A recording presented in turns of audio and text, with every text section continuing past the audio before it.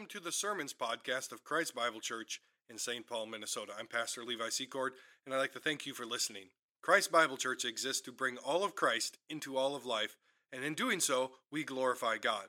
This podcast series is not meant to be a replacement for the local church. It is not meant to replace your regular gathering with Christ's people across Christ's earth.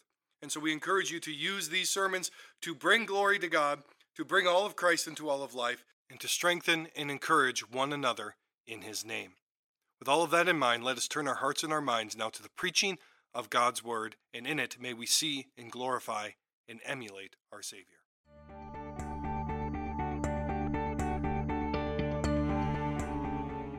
It's fun. I'm going to set a timer because I know that I only have 55 minutes to preach to you. As the joke goes. Oh, thanks. That's good. No. Well, you heard the passage read this morning, and I want to begin the sermon by going back to verses 7 and 8, where I'm going to be focusing my attention, and then I'll dive into the meat of the sermon. Actually, let me get my notes open as well. But if you're already there, that's great. If you're not there, you might want to put your thumb in that passage. Pretty straightforward for us. So verse 7 and 8, we hear, the one who conquers will have this heritage. And the heritage is the state of the new heavens, new earth, what we're all aiming for, what we're looking forward to. Right? All things are made right. All the wrongs have been taken care of. There's no more tears. There's no more suffering, no more difficulties that way. We're dwelling with the Lord without the hindrance of our sin. A glorious thing that we're all pushing towards. And the one who conquers will have this heritage. So we have to conquer in some sense. Now I will be his God, and he will be my son. But as for the cowardly, the faithless, the detestable, as for murderers, the sexually immoral, sorcerers, idolaters, and all liars, their portion will be in the lake that burns with fire and sulfur, which is the second death. Well, our sermon title this morning is The Call to Christian Courage, or A Call.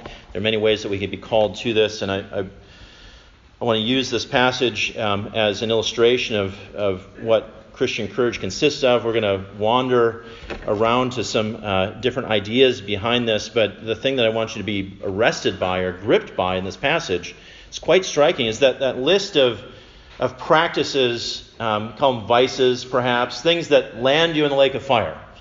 We know how to populate that list generally. We think about the sexually immoral, think about liars, and on down the list. But the first item, and it doesn't mean it's of first importance, but the first item is kind of a surprise to us if we think about it. That is, the cowards inherit the lake of fire.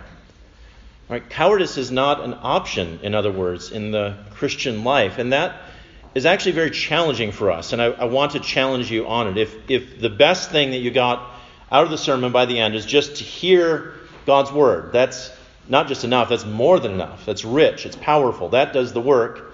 My words do like supporting role, pointing out the word, but the word itself is the one that does the work by God's Spirit. And you are called to courage. You're called to be those who are conquerors. We have to remember that we live in an age right now of cowardice, sometimes indifference, which is a form of cowardice, or compromise on biblical truth. May that not be named among you. I know your pastor quite well. I know he desires that of you. He shepherds you accordingly. And that doesn't mean that you have to be joyless and a curmudgeon about the truth of God's word and what God requires of us.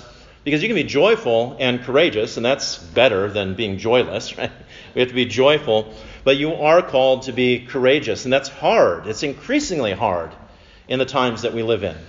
We face this down at the Capitol. We face this nationally in the public square in many ways, but we face it personally too. And I want to touch on those things so we don't miss out on where God is calling us to be courageous. But lest we get away from the text and forget the context here, you know this is written to historical churches in Asia Minor. All that's preceded, which would take a lot of time to unpack, right? All that's preceded is a warning to them about things that shortly must happen. And how we understand that, you could be of differing opinions and perspectives perhaps. But these are written to churches so they might grow wise and know how to honor the Son and walk in the gospel and live courageously in the midst of real adversity that God is sovereign over, and yet Satan is manufacturing and pushing out. And depending on how you read the chapters that lead up to this and understand it historically and how it applies us today. Regardless, consensus across all the different ways that you can take that is that we are to be instructed to live in such a way that we're courageous when we face adversity. We're not supposed to fail in the day of adversity or trial or difficulty. We're not to lose our first love. Remember Jesus above all things. And so these churches are being tested, and so too you are being tested in the times in which we live. And this is not outside of God's control. What are we going to do? We're not just going to persevere, which we must, not just endure, but we're called to be conquerors. And there's a way to be chest thumping about that and proud, and we want nothing to do with that, right? We want a holy, humble boldness from God's word so that we go out and we live as conquerors, because this is what God is calling us to. God cannot lie. God is not manufacturing a nice little story, a fairy tale, maybe it'll come true or what have you. No, this is as certain as the grave is empty. Right? Jesus is raised from the dead, and this is the trajectory that we are on. But we have this time now in our lives, in our age. We're in Western history, living here in the West, and it seems like the death of the West is upon us. Right? It's frightening at times. What are we to do? Cower? No.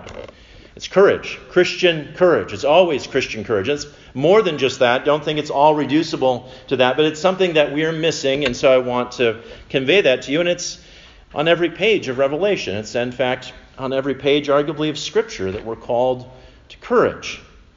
And we'll think about what that is, illustrated a little bit.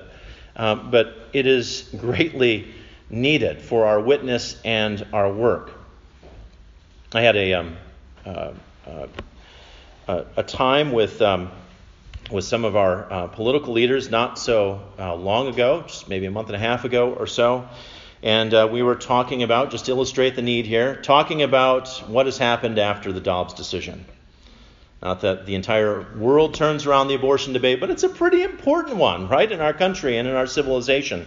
And these political operatives, good men, thoughtful men, more shrewd than me as far as tactically how you can maneuver in the political realm, but they were cowering. They were afraid. They need to be reminded and encouraged that God calls us to courage in hard times, and God does amazing things through them. In fact, if you look at the Scriptures, great men and women, which I think we all aspire to be, right? In godly humility, we should aspire for great things for the Lord, not for our own name, but for His name. And great men and women in the Scriptures always know great challenges, which are overcome by God's great grace. So do you want to be great in the kingdom? Do you want to be mighty? Do you want to do something for God's glory? You're going to know how to suffer. You're going to know what it's like to be persecuted. You're going to need courage, in other words. And just mentioning this to these men gave them a little life back, a little spring in their step. We need to encourage each other in these things so that we can be encouraged. So I hope that all happens for you from God's word here this morning. And I just have a couple areas that I want to go into. First of all, we really need to define a little bit more what courage is, illustrate it a little bit. So we'll do that here in a moment. Let's think about where courage is required in life. And there's something really, I think, something that we miss here, because we think about the great acts that are out there you could do courageously, going over the top, right, in World War I, and metaphorically speaking, and running out in no man's land. But there's actually, there are lesser things, less flamboyant things, but things that are absolutely essential that we oftentimes play the coward in, that we need to address. We need to think about the effects of courage. What does it do? And then how to get more of it. Right? So we're going to delve into this a bit and hop, skip, and jump a little bit through the Scriptures. But I trust that you'll be able to keep up here. So let's think about defining this and illustrating it for a moment. Courage in Revelation and throughout the Scriptures, when people are called to courage, we could say Joshua, right, to be strong and courageous and so forth. It's always in the face of danger. There's always a threat that's there. There are fears. There are unknowns. I remember I was driving up, my wife and I, we were in New Hampshire a year and a half ago, 2 years ago actually. And in the fall, highly recommend that. It's amazing, beautiful state. And we drove up Mount Washington. And I don't know if anybody's been to Mount Washington, but it's a fascinating place. We rolled up. I was in a t-shirt and shorts, and they said, "Oh, it's snowing up top. You're going to be really cold." And I told them, "Well, I'm from Minnesota." And they said, "Oh, you'll be fine." So we drove up. But driving up Mount Washington, you can't see where the cliffs are, and you just have this road that's winding, and it seems perilous.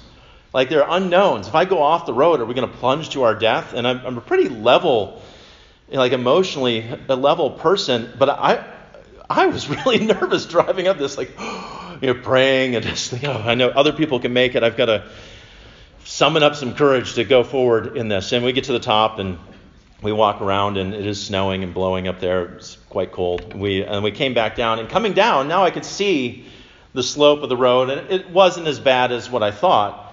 But going up, it was really nerve-wracking. Going down was much easier. Now doing it again, having seen what I was up against, I wouldn't be quite as nervous, although I'd still be careful going up the road. And courage was needed for something that just appeared to be difficult, right, to get to the top.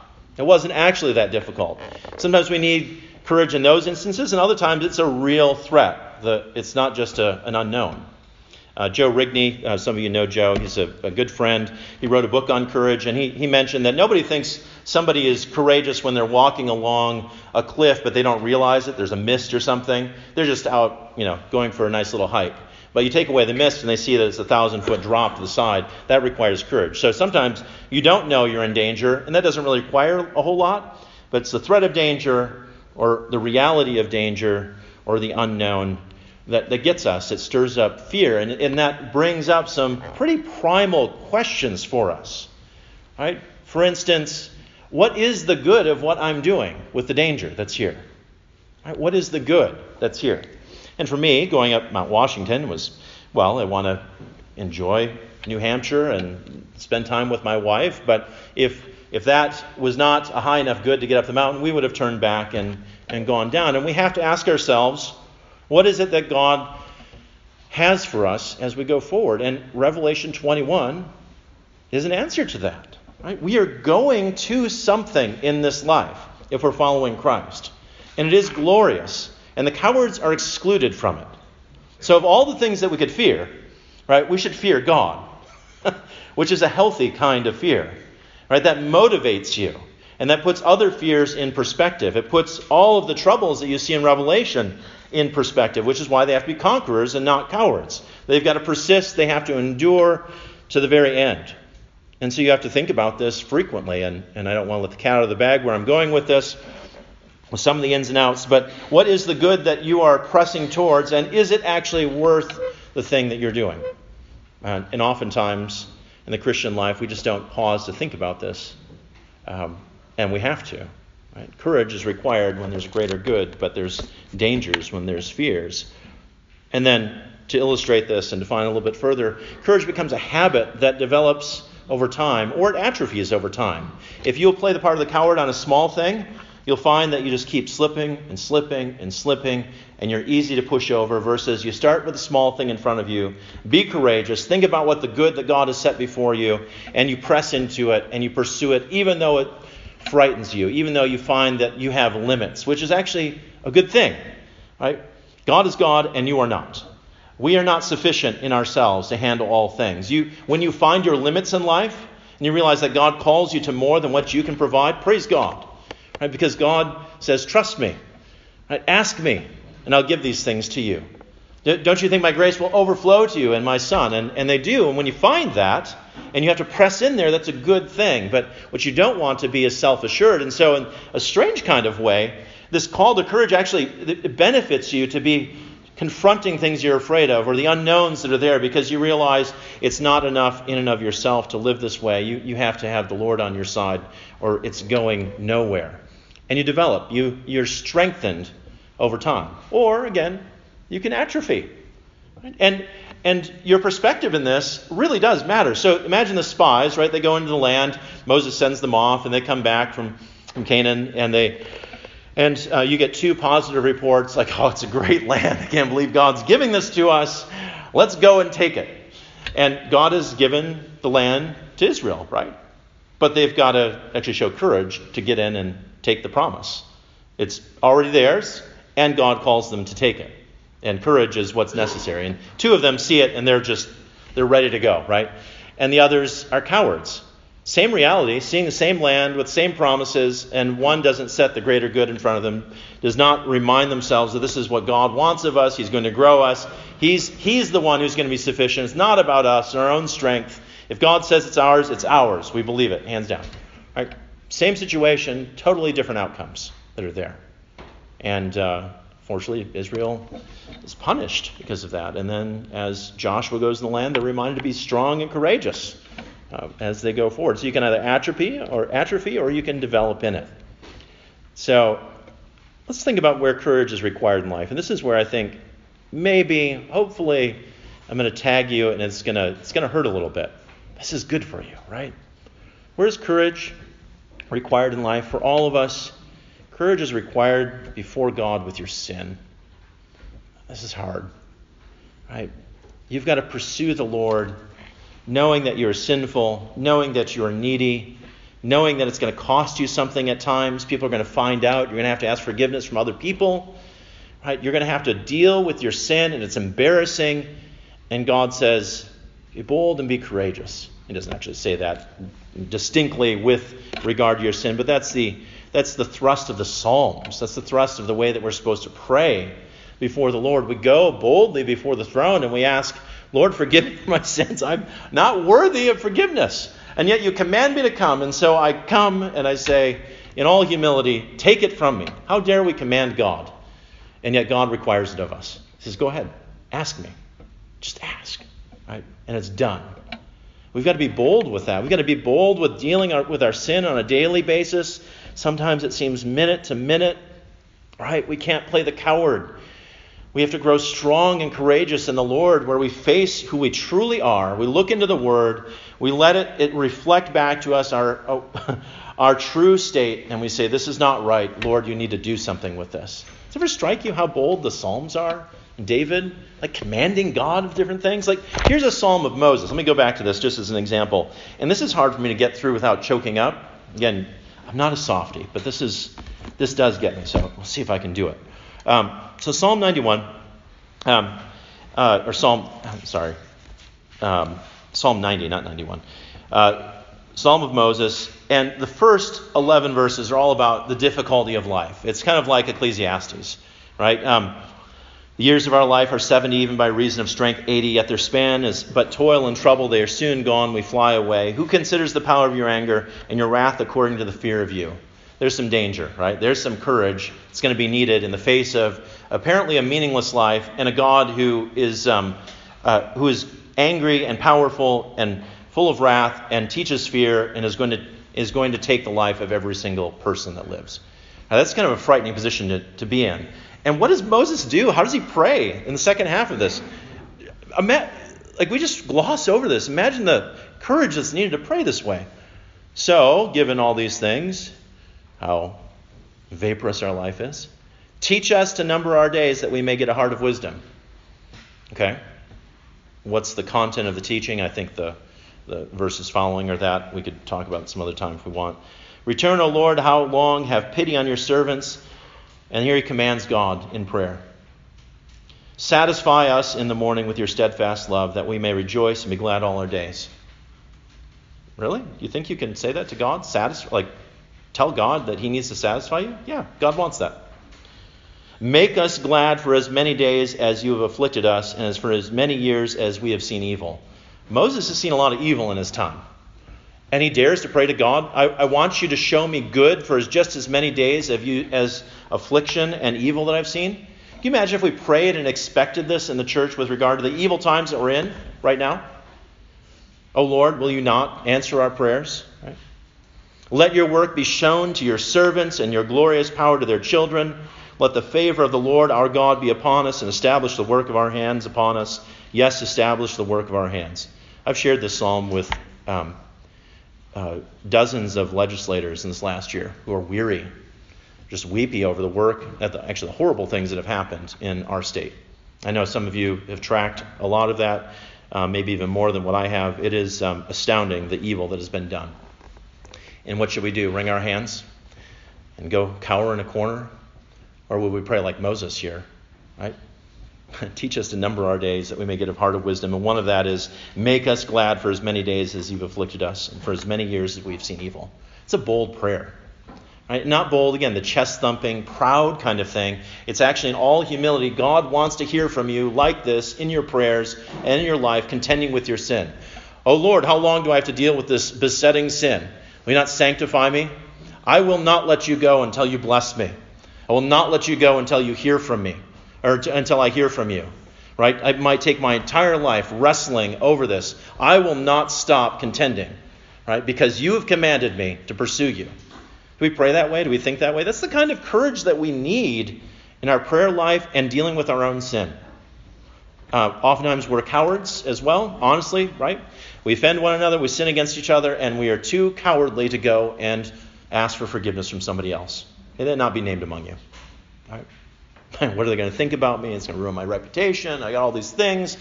Ditch all that. Those are the fears that you're supposed to conquer with courage, Christian courage. Right? That flows out of love for the Lord, love for His Word, believing every jot and tittle of His Word and saying, He's true, He's commanded, He wants me to believe, I'm supposed to expect, and fill in the blank, and therefore I'm going to go and do this.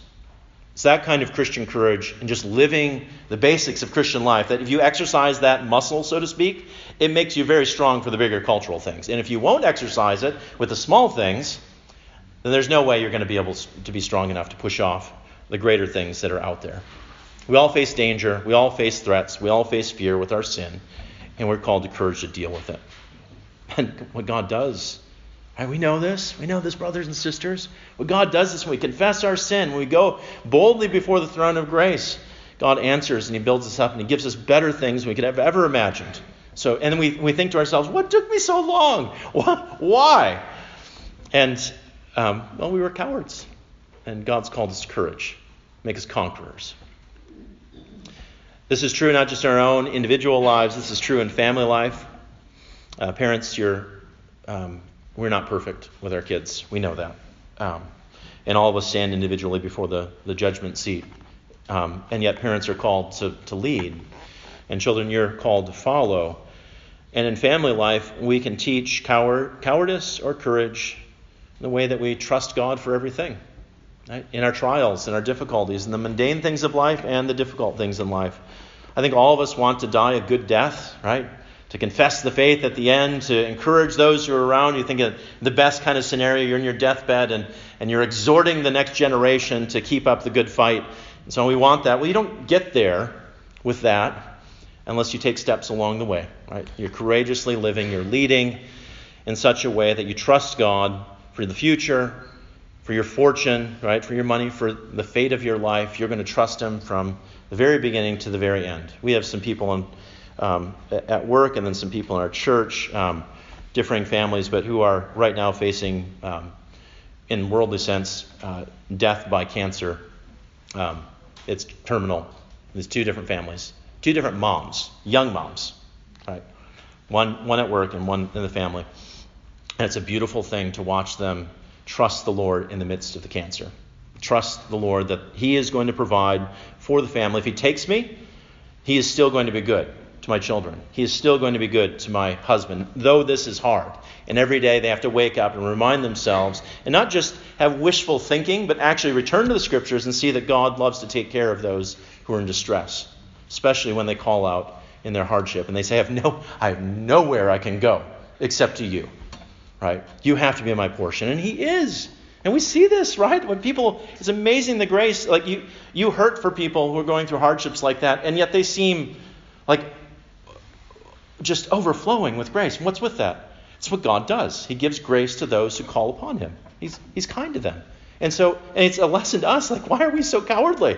Like, they're living a life of joy in the midst of suffering. I should be able to go out and fill in the blank, live courageously and tackle the sin, tackle the issue that God has in front of me. Right? But we model this in family life. Parents, you need to show courage because your children are going to take up the mantle after you leave, and you want them taking up the courageous one, the conquering one, not the cowardly one. This is all required right now too, and this is probably where you thought I was only going, well, maybe only go, but this is absolutely required in our cultural madness right now. And it's not enough. In fact, it doesn't really matter like the mission of Minnesota Family Council to defend life and religious liberties and marriage and God's design for sexuality, all those things. Like our nice organization is not a replacement for the church. It's an organization made up of Christians who are part of churches, but Minnesota Family Council is not an eternal institution. Right? God doesn't need MFC. He uses it. Praise God. I'm glad to be in it. Glad to be a part of that. But he has established the church for all time. Right? He has established his people to be his witnesses, to be the salt and light that is necessary in our culture. It's not going to come through legislation. I know, shock to you, right? Hearts don't get changed by legislation. Hearts actually can be directed towards what's good or what's wrong. His law is a moral teacher. Right? There's an instruction element to that. But God has not given the change of heart to the ministry of the state. He's given the change of heart to the ministry of the church. And so everybody who wants to run around and say, oh, we just need to solve things politically, there are things that need to be solved politically. Again, it's kind of part of what we do. It's great. Hearts and minds are changed by the church, and more specifically by the gospel, by the ministry of the gospel, by the living out of the gospel, by the proclaiming of the gospel, believing it boldly, courageously, and living that way. The world will not get off its crazy train, wherever it's going, multiple different places, unless we are courageous in the gospel to live it and speak it and not back down. Again, like fighting, metaphorically speaking, doesn't have to be an angry exchange. You can be courageous in loving people who are enemies of God. That's hard to do. You're afraid. God's not called us to fear of man. Right? Fear him. Be courageous. Ask what such were some of us. Right? God will save people. He's in the business of doing it. Why are we so timid in pretending otherwise? So our cultural madness, courage is required there. You're going to have to confront. You're going to have to teach. You're going to have to show. You're going to have to promote. You're going to have to defend and challenge and suffer and persist and endure and defy by Christian courage. All these things. What are the effects of courage? Well, again, we're wandering a little way from Revelation 21, but I think this is all kind of inherent in this idea that the one who conquers will have this heritage, and I will be his God, and he'll be my son. Like this end state that we're going towards, what God desires of us. Right? What are the effects of people who live this way, know that they're on the way, right? That's the heritage that God has for them? Well, first of all, it conquers threats and fears. You don't have to live in a frightened way or a threatened way when you live courageously. You end up discovering that you can get past the fear. It no longer cripples you. And Pastor Levi is not a coward by any stretch. I bring him down to the Capitol first time. I'm like, hey, this is, and you should ask him. He'll tell the story, but I kind of tricked him a little bit with coffee and got him to come to the Capitol. And knowing that he was a bold, godly man. And showed him just how accessible all of our elected officials are and how ministers of the gospel can waltz right into the office, open this very dangerous book, read it, right? Pray for them, and then watch them not know what just happened to them. You just sowed the word of God, the eternal word of God, into their lives, and now it's doing whatever God wants to do with it. Like, it's beyond my pay grade. I'm not the Holy Spirit. It's all right. I'm just here supporting cast. Sometimes it's comic relief, right, to give the word away. And I remember Levi like, wait, we can do this? Not that he was intimidated to start with, but there's a little bit of like, oh, how do you do the dance? Like working with people who are in office, aren't they kind of powerful and so on? It's just the appearance of something that's a threat or dangerous. It's actually quite easy. You'll find the same thing with coworkers. You'll find the same thing with people that could be your neighbors, could be extended family members, what have you, that you can actually conquer your fear or the threat of, oh, they're not going to like me or whatever. If you just face it and you do what God asks you to do, and you realize, oh, that worked out better than I thought. Yeah, because God's in it. It's never about you. It's about what God wants. It conquers our fears, conquers our threats. Same thing is true. I think there's something in the church. I don't know why we're afraid, or we just don't know how to do it, and so we feel intimidated that way. But ministry to those who are struggling with gender identity stuff, people who are struggling with unwanted sexual attraction, same-sex attraction, and so forth. God's word's powerful. If you've never met somebody who's got those kinds of struggles, those kinds of sins and so forth, it's easy to think, well, I don't know, they're just unreachable. And I've gotten over that. I'm not perfect, but I've gotten over that and feel like I can lean in. And I don't have all the answers, but I know God does, right? And care for people. And it just takes the threat away. Like, oh, people who need the Lord. You got an identity issue? I got an identity issue. It's the identity of the old man I want to go back to rather than the new man that Jesus made. And there's a similarity there. Like you're struggling. Yeah, I don't know my place in the world. I get very uncomfortable in the old man. It can make me crazy in lots of different ways. And I have to remind myself every morning and every lunchtime and every bedtime that I belong to Jesus and I've got a new identity in Christ. You just get over the difficulty, right? Pursue God's word and speak it, and God makes you bold, and you're able to not be threatened and fearful, and you conquer. So courage conquers. Courage inspires others to do the same too. Going back to the political operatives I was mentioning, I'm not trying to shame them in this. It's just honest questions, difficult times. You saw the elections last week, even more difficult times. It seemed like the world is melting down. When people are courageous, and I don't mean machismo kind of courageous, right? Because there's a kind of a dumb form of courage. It's not actually courage, because you need to be shrewd and wise and all these things. That's part of courage too. It's just the person who paints their face blue and runs out on the battlefield, shoot me, right? Kind of thing. And get back here, Levi. No, it's not Levi. No. Get back here. Come on. That's not actually being bold and courageous. That's just dumb. But when people are truly courageous, when they're willing to sacrifice for the greater good that God has established, right? You're willing to, as a father, you're willing to selflessly lead your family, give up your own selfish ambitions, right? To be selfless. And whatever that looks like, because it looks like a lot of different things in our families. But we all know the wonderful stories of people who their kids never went to college, or they never went to college, and blue collar, and pull themselves up by their bootstrap, and work really hard and sacrifice for their family, and then they go to college and somebody becomes an astronaut, the American dream kind of thing. It's way better than the Christian faith. That's nice, the American dream thing. It's way better than the Christian faith. Mom and dad humbled themselves before the living God continually. They contended with their sin. Right? They taught us who Jesus was and is and shall be. Right?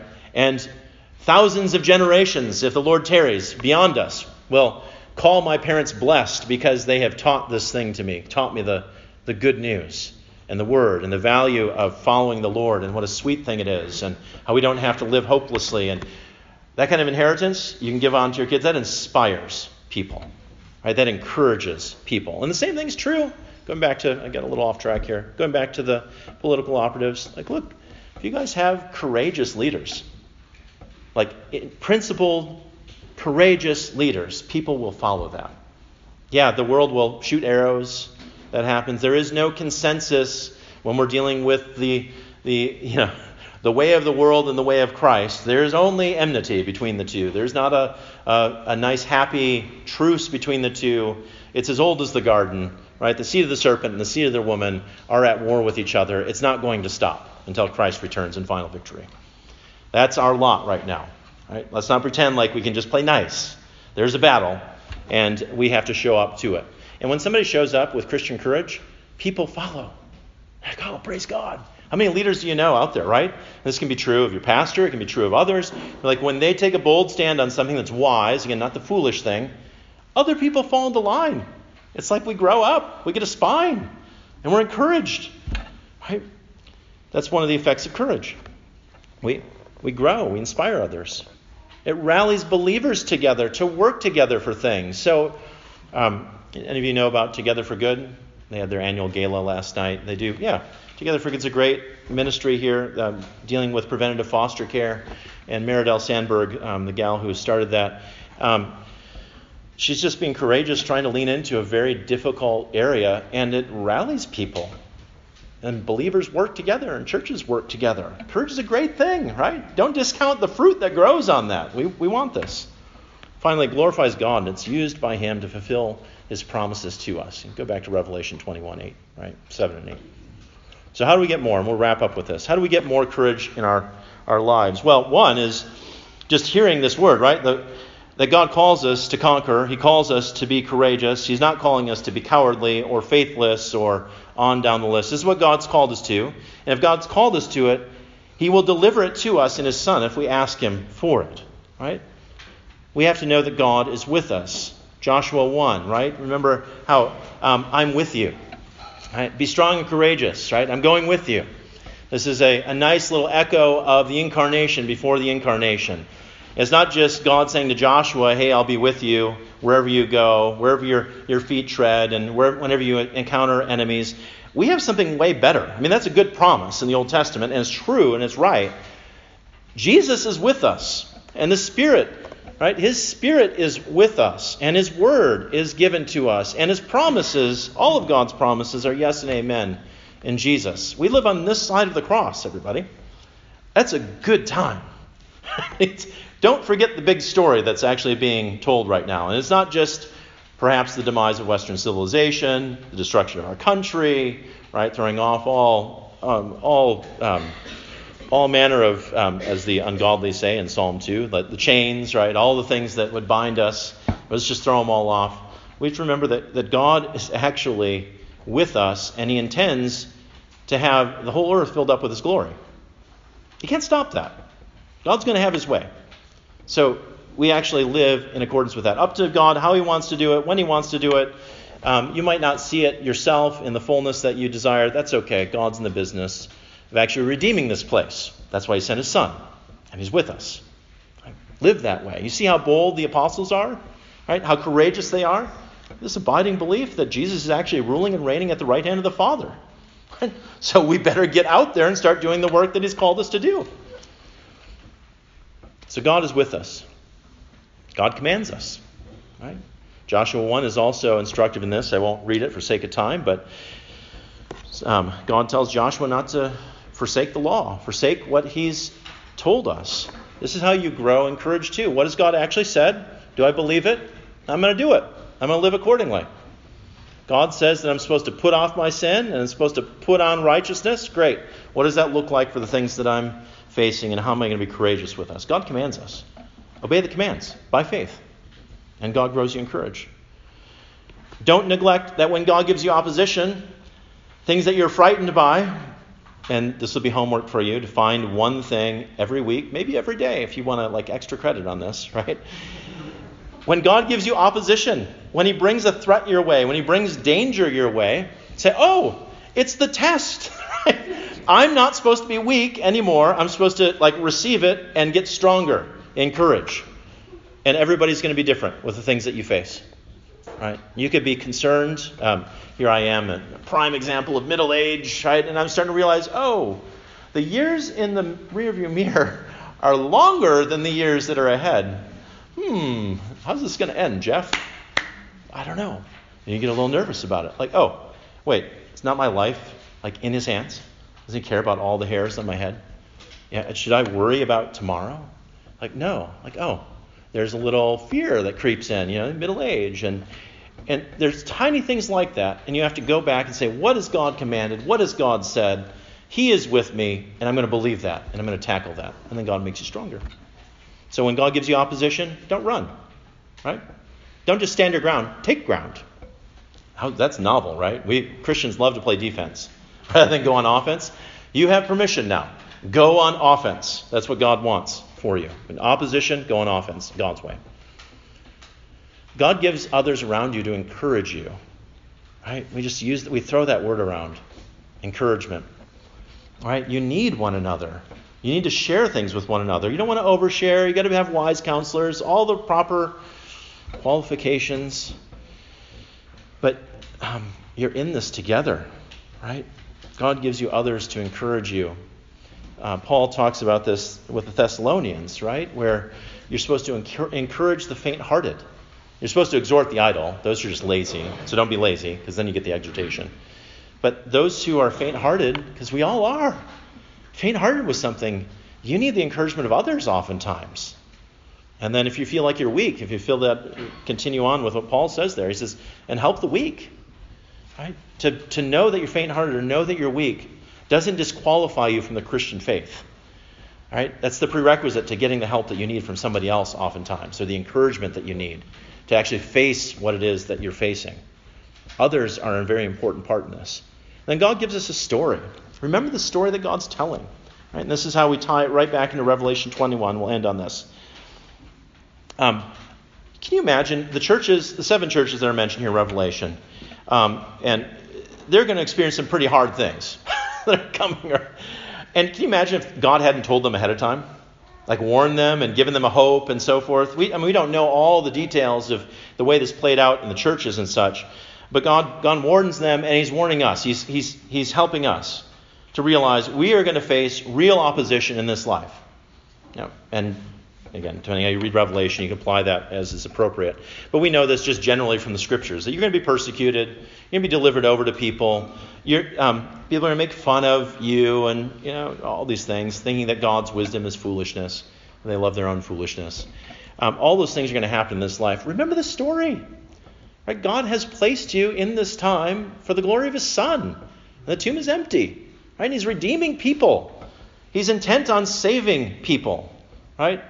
It's just like, I think I mentioned this last time I was here, we don't have enough courage to even pray in such a way that that Jonah knows is true about God. So Jonah knows it's just like God to save a city or save a nation. And so Jonah says, I'm not having any of it. I'm going the other way. Nineveh can just burn, right? And God, of course, has His ways of getting Jonah to go to Nineveh. He's reluctant. He proclaims, repent, and so, God's going to destroy and all this. And he knows it's just like God saved them, and God makes the king bow the knee, and people repent, and Jonah's kind of ticked off about it. We don't even have the faith of Jonah to sin like Jonah. Really. Where are we courageous? Hey, God, it's just like you've not done this in the history of the world per se, but it's just like you to transform St. Paul. Just because the gospel's more powerful than all the crazy things they're doing down there. Would you save Governor Walz? Would you pull the rug out from all the pro-abortion stuff by just saving all the Planned Parenthood directors? Because that does happen, right? Do we believe that? Are we courageous that way? Will we labor that way, expectantly? Oftentimes we don't, because we're believing the world's story, which is a boring story. Don't believe the world's story. Believe the story that God's telling right here. Right? Conflict, hardship, challenges, and God will make you endure and persevere, and He'll be gracious, and He'll grant you victory, right? And joy in the process of it all. You know that you're growing in courage when it starts to be actually a fun thing. And I use fun lightly. It's a joyful thing. You realize that God, the contending, the challenge of it, there's joy in the midst of it. Right? And so that's what we're called to, believers. Right? The one who conquers will have this heritage, and I will be his God, and he will be my son. As for the cowardly, the faithless, the detestable, murderers, sexually immoral, sorcerers, idolaters, and all liars, their portion will be in the lake that burns with fire and sulfur, which is the second death. They will not be named among you. Called to courage. Right? We are called to be those who are conquerors. Live accordingly. Let's pray. Father in heaven, we thank you for your word. We pray that you strengthen us this day. Strengthen us by your word and by your spirit in these very hard times, and make us joyful in you and more than conquerors, we pray. In your Son's name, amen. Let's sing together 669, which is a hymn perfectly suited to what we've just heard. Let's stand and sing. Amen.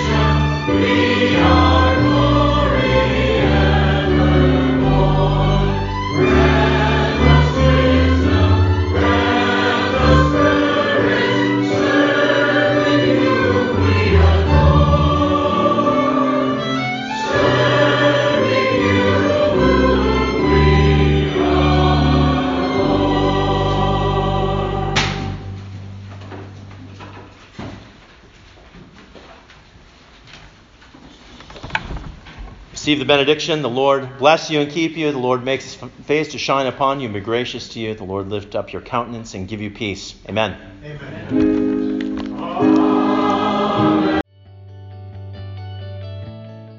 Thank you for listening to this message from Christ Bible Church. Remember, this world is dripping with meaning because Christ created it, He sustains it, and He is reconciling it all to Himself. Now go and live out that glorious truth.